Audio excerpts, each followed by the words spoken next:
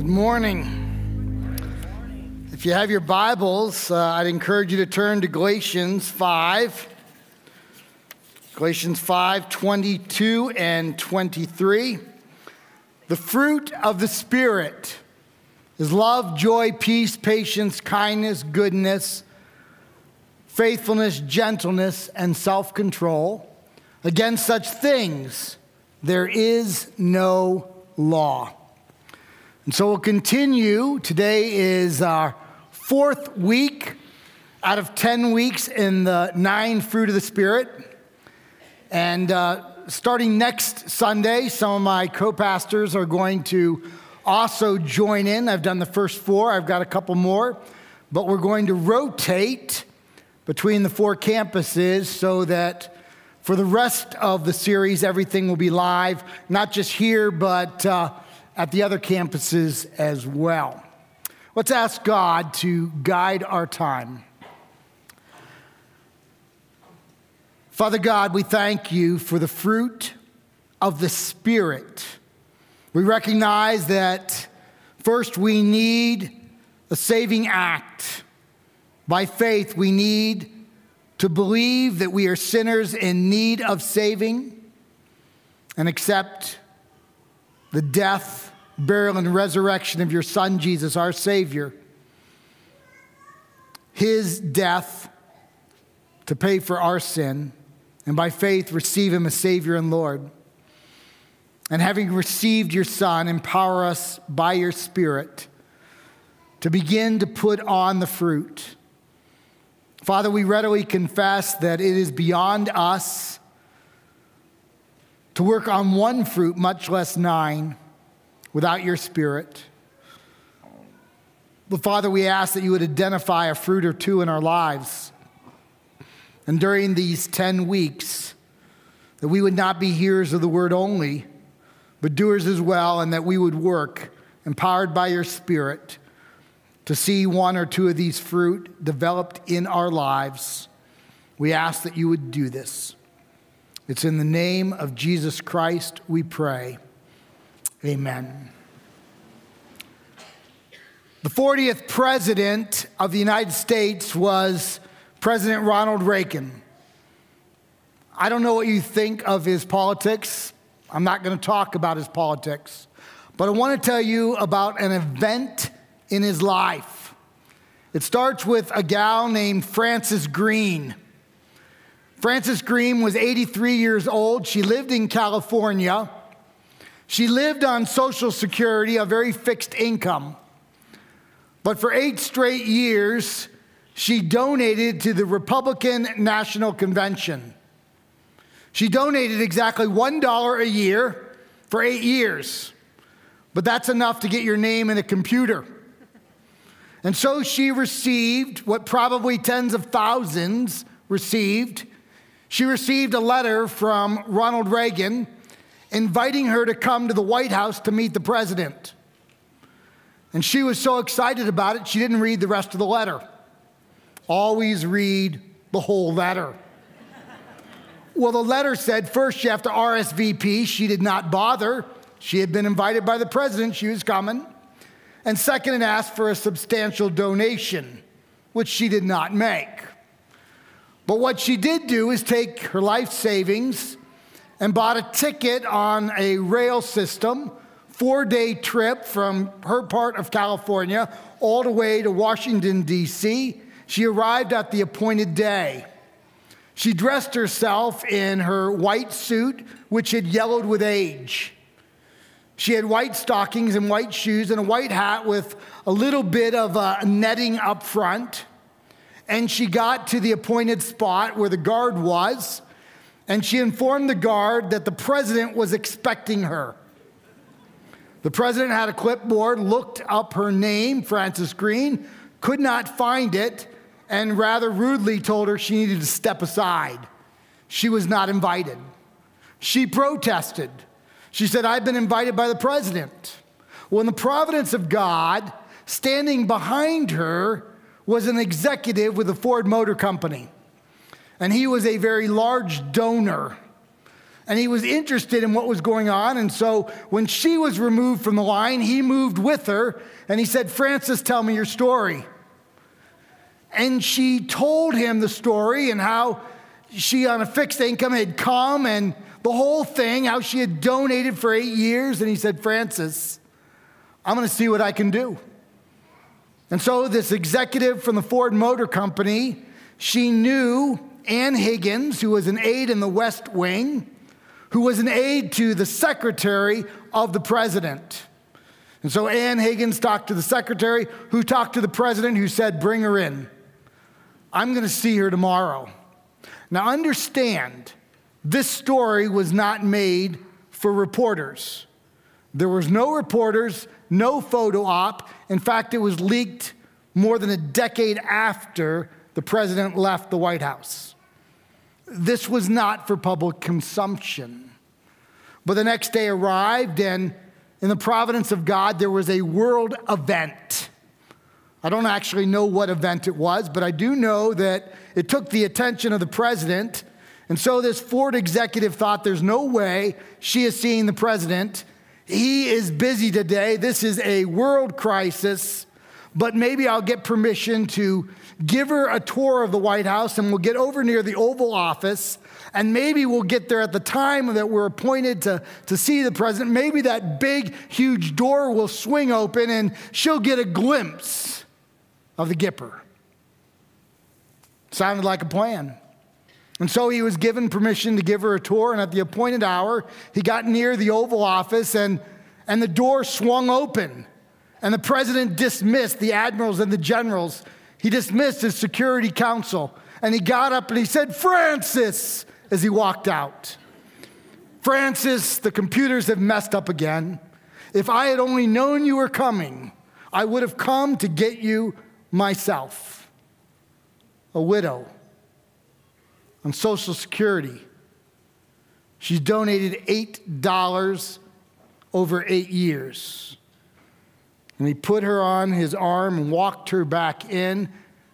They had coffee and tea together. He listened to her political views. No photo op, no reporters, a story leaked a decade later. That's not only last week's sermon, Christotes, kindness, but it's this week's sermon, goodness, which is right motives. There are no motives except right motives for the president to do that. This woman had no influence, no power, no voice, no money. She could do nothing for the president, but he could do something for her, and he did it. The fruit of the Spirit is love, joy, peace, patience, kindness, goodness, faithfulness, gentleness, and self-control. Apart from these things, there is no law, or against these things, there is no law. Well, today we're going to look at goodness. Obviously, we're going out of order. We have to do that in order to rotate the rest of the series. And so today we're going to talk about goodness. Now, I don't know if you have ever read any commentaries on Galatians, or you've ever read any books written by scholars on the fruit of the Spirit. There are entire books just on the 9 fruit. But if you've read any, you probably know that 8 of them are readily written about, and 1 of them is largely ignored. The one that is largely ignored is goodness, because sometimes scholars aren't exactly sure what is meant by goodness, agathosune. But I want to illustrate it this way. I want to illustrate it using 3 of the fruit, including today's. Patience is macrothumia. Macro is a word that means long. Thumia, along with orhe, is one of 2 words in the New Testament for anger. So patience is holding one's anger for a long time. Patience is not proving one's point, putting someone down, making sure that everyone knows one is right. Patience is not saying and not doing what you want to say and what you want to do. That's patience. Last week, we looked at kindness. Christotes, which we said, etymologically, the formation of the word is very close to Christos, which means anointed one, a name for Christ, but then they diverge. And Christotes literally means benevolence in action. It is actually doing what you don't want to do. It is saying what you don't want to say. Where patience is not doing and not saying, kindness is doing and saying. And goodness is the motives behind all of it. Because we can say the right thing for the wrong reason. We can do the right thing for the wrong reason. We can not say or not do what ought to be done for wrong reasons. But goodness is all about motivation. Why are we saying? Why are we doing? Why are we not saying? Why are we not doing? Is it an act of worship? Is it an act focused on this great God? That is the fruit of goodness. As I think about the fruit of goodness, I think about a man in the book of Acts. I'm a little shy about this because I know that as soon as we're done with Galatians, then we're going into the book of Acts, so I'm kind of tromping on where I'm going. But in the book of Acts, we're introduced to a man named Joseph, who will be called Barnabas, which is a word that means son of encouragement. And we are introduced to him in three different ways. I want to pick up with the first major text. It's Acts 4, 36 and 37, and then I'm going to read Acts 14, 14. Acts 4, verses 36 and 37. Thus Joseph, who is also called by the apostles Barnabas, which means son of encouragement, a Levite, a native of Cyprus, sold a field that belonged to him and brought the money and laid it at the apostles' feet. And then Acts 14 says this, but when the apostles, Barnabas and Paul, heard of it, and then it goes on to talk about an event. So I want us to notice right off the bat that Barnabas is an encouragement to the apostles, and he actually is one of the apostles. Now, this word apostle, apostolos, is used several different ways. It's used to talk about Howard and Marilyn Plusar, who are sent ones.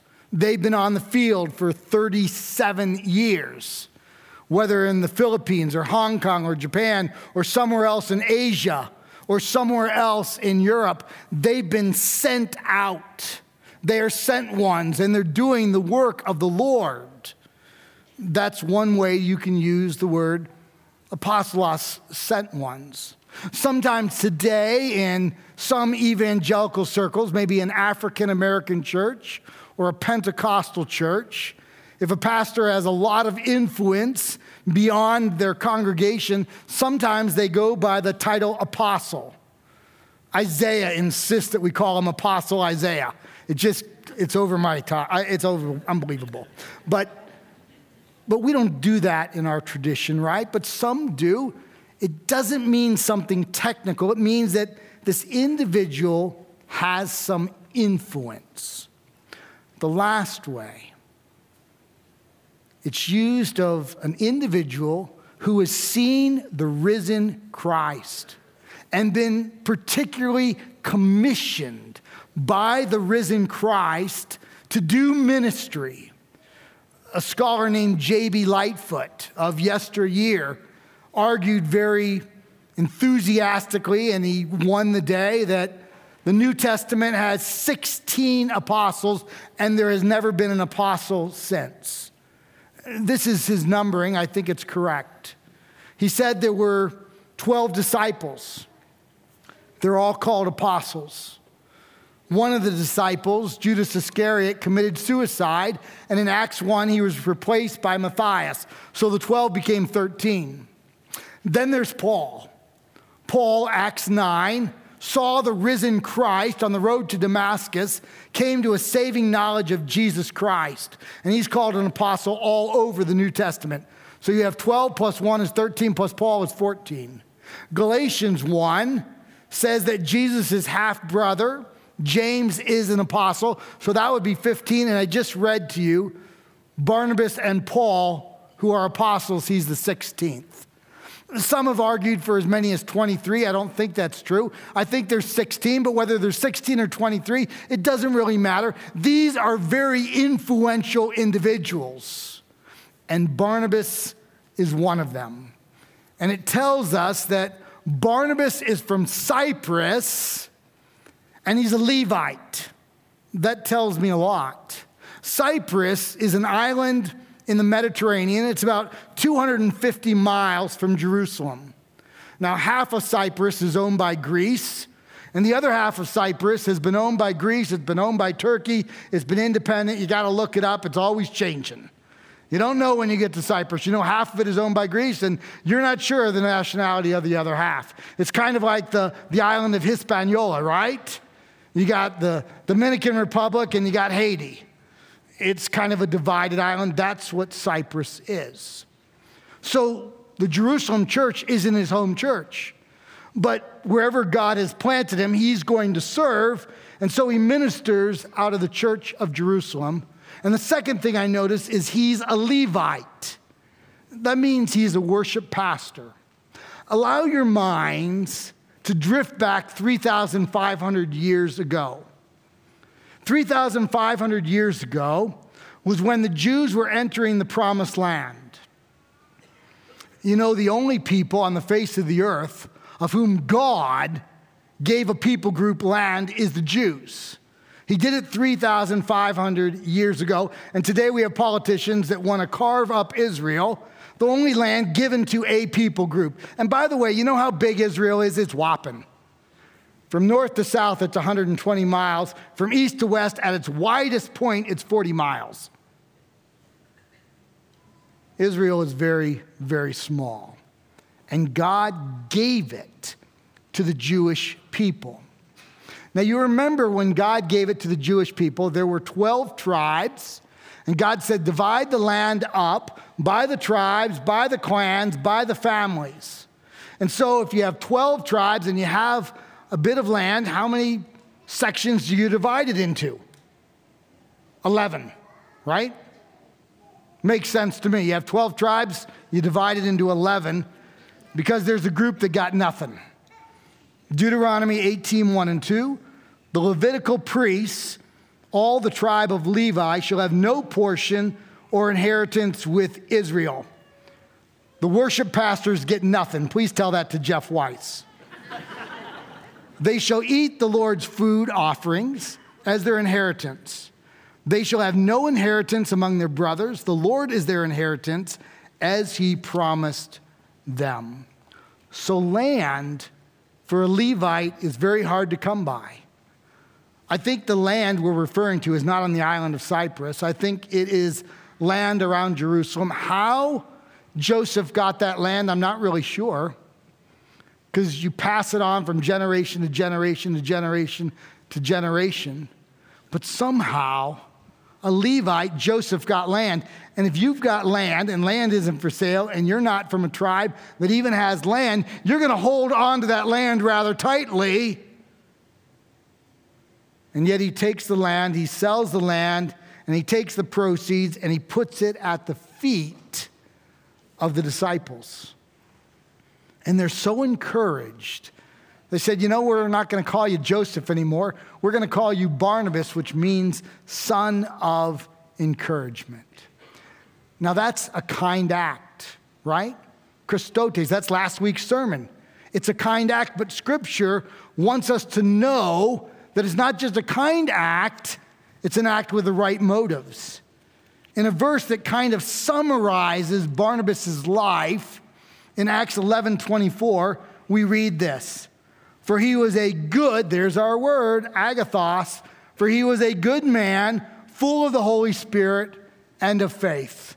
So it's not just a kind act, it's a good act. It's not just benevolent action, it's with the right motives. It's an act of worship for the Lord that he sells the land and he lays the money at the feet of the disciples.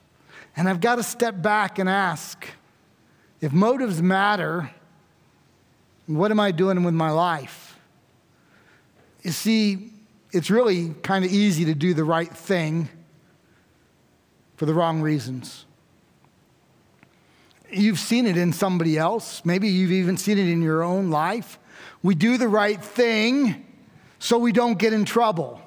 Or we do the right thing so someone thinks positively of us.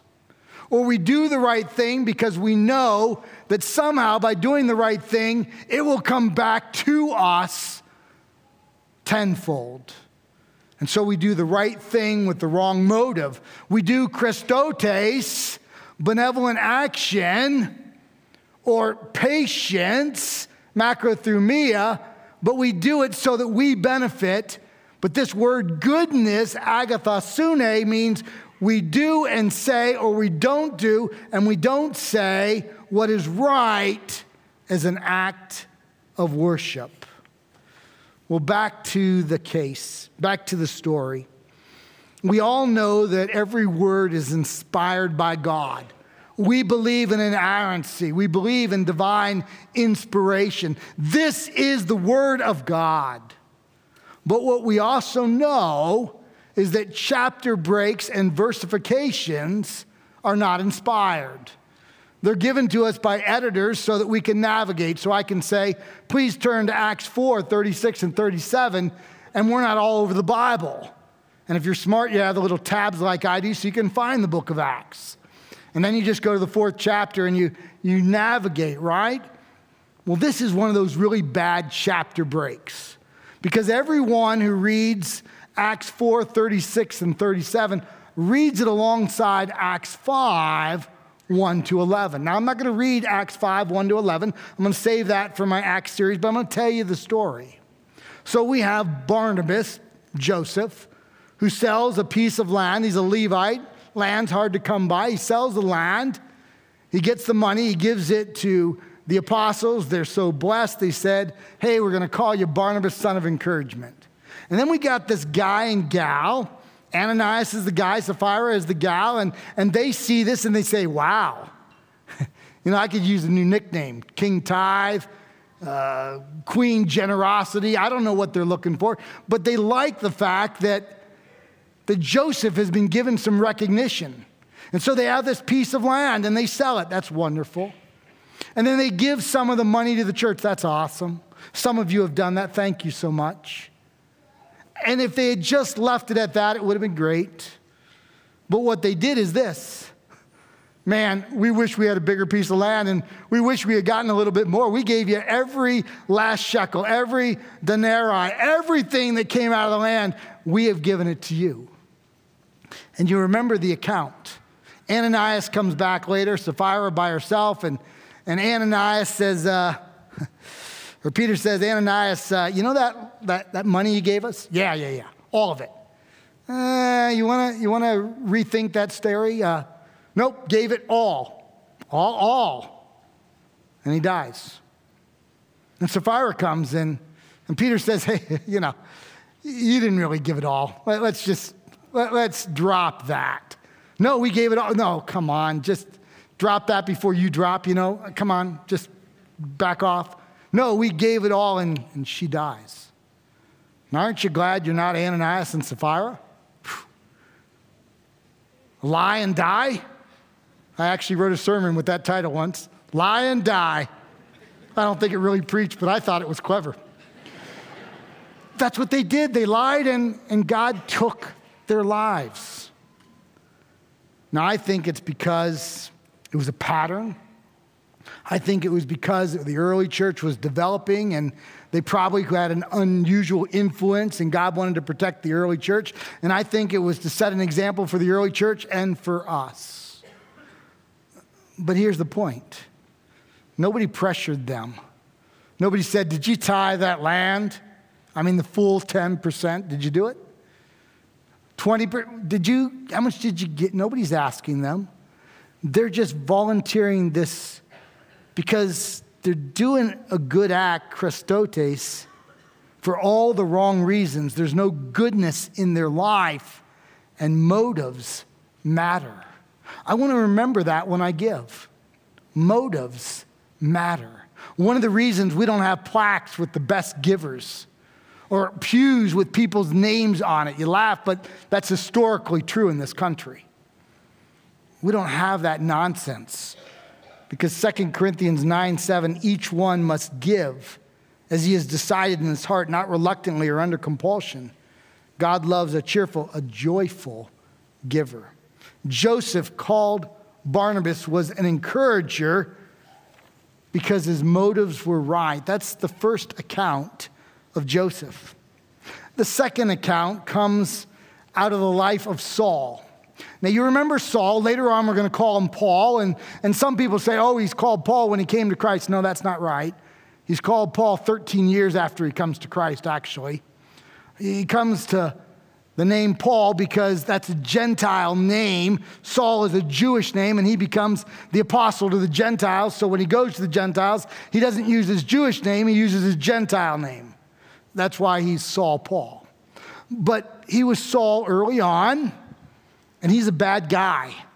He's got a rap sheet. You remember in Acts chapter 7, there's a man named Stephen. He's stoned to death, and the individual who's watching over Stephen and making sure that he really dies, that would be Saul. He's got a bad, bad history. Let me read from Acts 8, verse 3.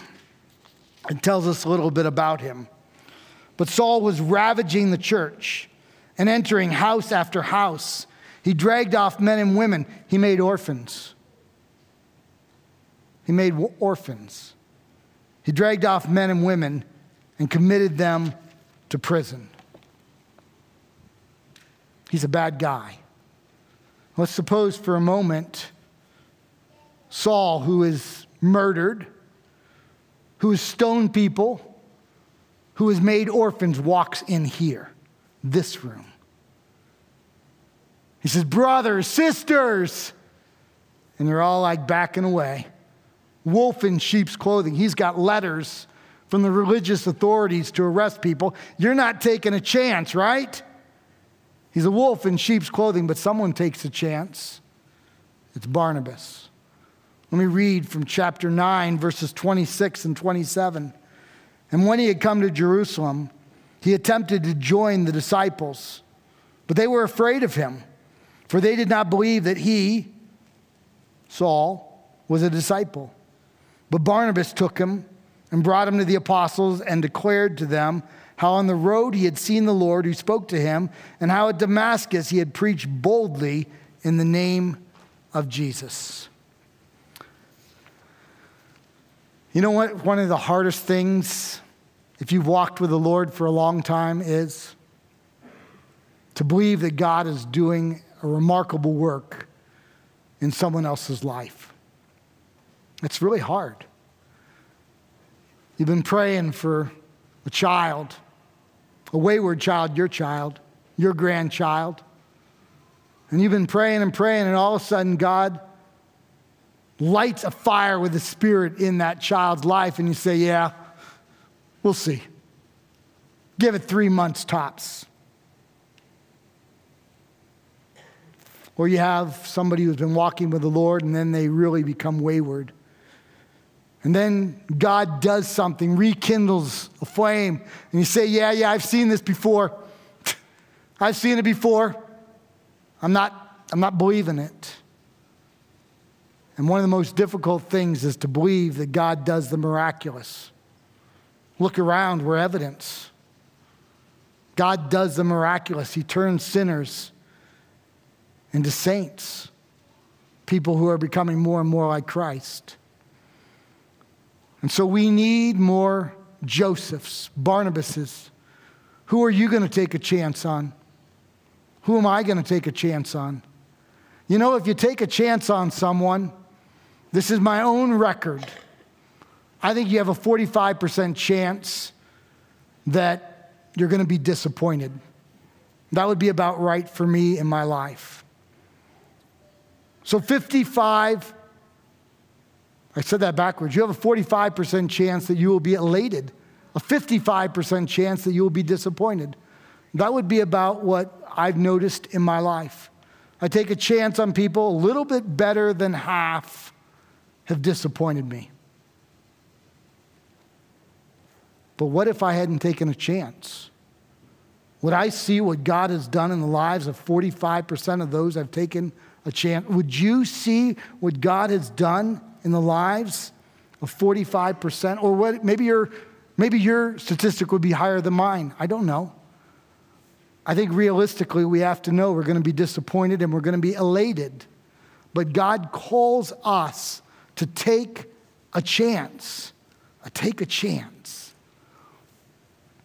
Barnabas took a chance on Saul, who became Paul, who planted 60 churches, who wrote 13 books of Holy Scripture, who turned the world upside down. What if Barnabas had been like the rest of the disciples and said, you know what? I'll catch you on the backside. Maybe in 10 years. Maybe. And by the way, the text says that Paul boldly preached the gospel. He did, but you know he's not in leadership for 13 more years. We have 3 years where he's in Syria. We have 10 quiet years. There is truth that we don't put someone immediately in leadership. We've got to test the waters. It was 13 years before he was a leader, but somebody took a chance on him. Who are you? Who am I taking a chance on? That's the second account of Barnabas. The final account comes out of Acts 15 and a little bit earlier. Here we have Barnabas and Paul, and they're going to go out on a missionary journey. They're sent ones. They're apostolos. They're going to actually have 3 missionary journeys, at least Paul will. And so he is going to go from Jerusalem up to the eastern side of Europe, to the region of Galatia, which would be Turkey, and then he'll go down. Up near Turkey would be Laodicea and Berea, etc. And then he'll go down to the Aegean and Adriatic Sea and the area of Corinth. And the two of them set out on the trip, and Barnabas brings his nephew, John Mark. So there's 3 of them on this first missionary journey. It's AD 46, and it's going well. In those 3 journeys, they will plant 60 churches. And they get to the region of Galatia, which is Turkey-ish. And that's an area 2,000 years ago. It's filled with malaria and marauders. And John Mark decides he wants his mommy and daddy. And he abandons his commission. He abandons Paul and Barnabas. And he goes back home. And Paul and Barnabas finish the missionary journey. And then another year passes. That was 46 and 47. 48 passes. Then AD 49. And Paul says to Barnabas, or Barnabas says to Paul, hey, let's go back, strengthen the churches, maybe plant a few more. And they say, great. And they pack their Samsonites, and they get their walking sticks, and they got their water, and they're about to set out, and it's Paul and Barnabas and John Mark. And Paul can't believe it. He's like, what's he doing? Oh, he's going with us. Over my dead body. Well, we got to take a chance on him. I took a chance on you, Saul Paul. Yeah, but once a quitter, always a quitter. He isn't going. And you read Acts 15, 36 to 41, there is a real divide between these brothers and the Lord. So much so that they cannot reconcile the decision. And Barnabas takes John Mark and goes one direction, and Paul takes a guy named Silas and goes another direction. And as far as we know, Paul and Barnabas really don't serve together again. Now, what you may or may not know is there are monologues, there are scholastic articles arguing over who is right and who's wrong. I don't know, but I know who wins. God. So we have a second missionary journey, right? And then we get to AD 65, 66. Paul is in Rome. He's a prisoner. He's about to die. He's about to be martyred. He's writing his last will and testament, which is 2 Timothy. And the very end of 2 Timothy, chapter 4, verse 11 reads as follows. This is what Paul is writing just before he dies. Luke, he's the author of Luke Acts. Luke alone is with me. Get Mark. Well, that's John Mark, by the way. Get John Mark and bring him with you, for he is very useful to me for ministry. And so we've gone full circle. The deserter became God's man. And Paul, the author of Scripture, the planter of churches, the apostle to the Gentiles, he's on death row.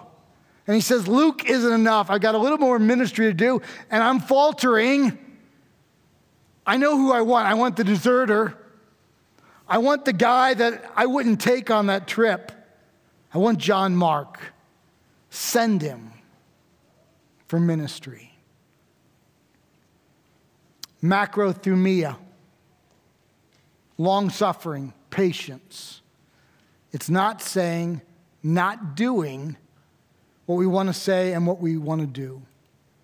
Christotes, kindness. It's doing and saying what is hard to do and say. It's benevolent action. And agathosune, goodness. It's the motives behind what we do or don't do, what we say or what we don't say. That's the fruit of goodness. Motives matter. Your motives, I'm sure, are often good. Motives matter. During the series, we don't want to hear the word only. We want to do as well. And so I've got 4 brothers in Christ, 4 of us in one group, and then myself in another group. And most days we email one another. And 2 of us are working on self-control. 1 is working on peace. 1 is working on patience. 1 is working on gentleness. And so we ask one another, is there evidence? How are we doing? 10 weeks of that nonsense. I've blocked all 4 of the guys on my phone. But I send out to them to see how they're doing. It's not enough for me to be a hearer of the word. I've got to be a doer as well. Let's pray. Father God, as we go through the fruit, identify in each of us a fruit or 2 that we ought to work on, that we need to work on. And it's the fruit of your Spirit, so it's not only our effort, it's not just white knuckle, but empowered by your Spirit. Transform us and change us for your glory. We ask this in the name of Christ. Amen.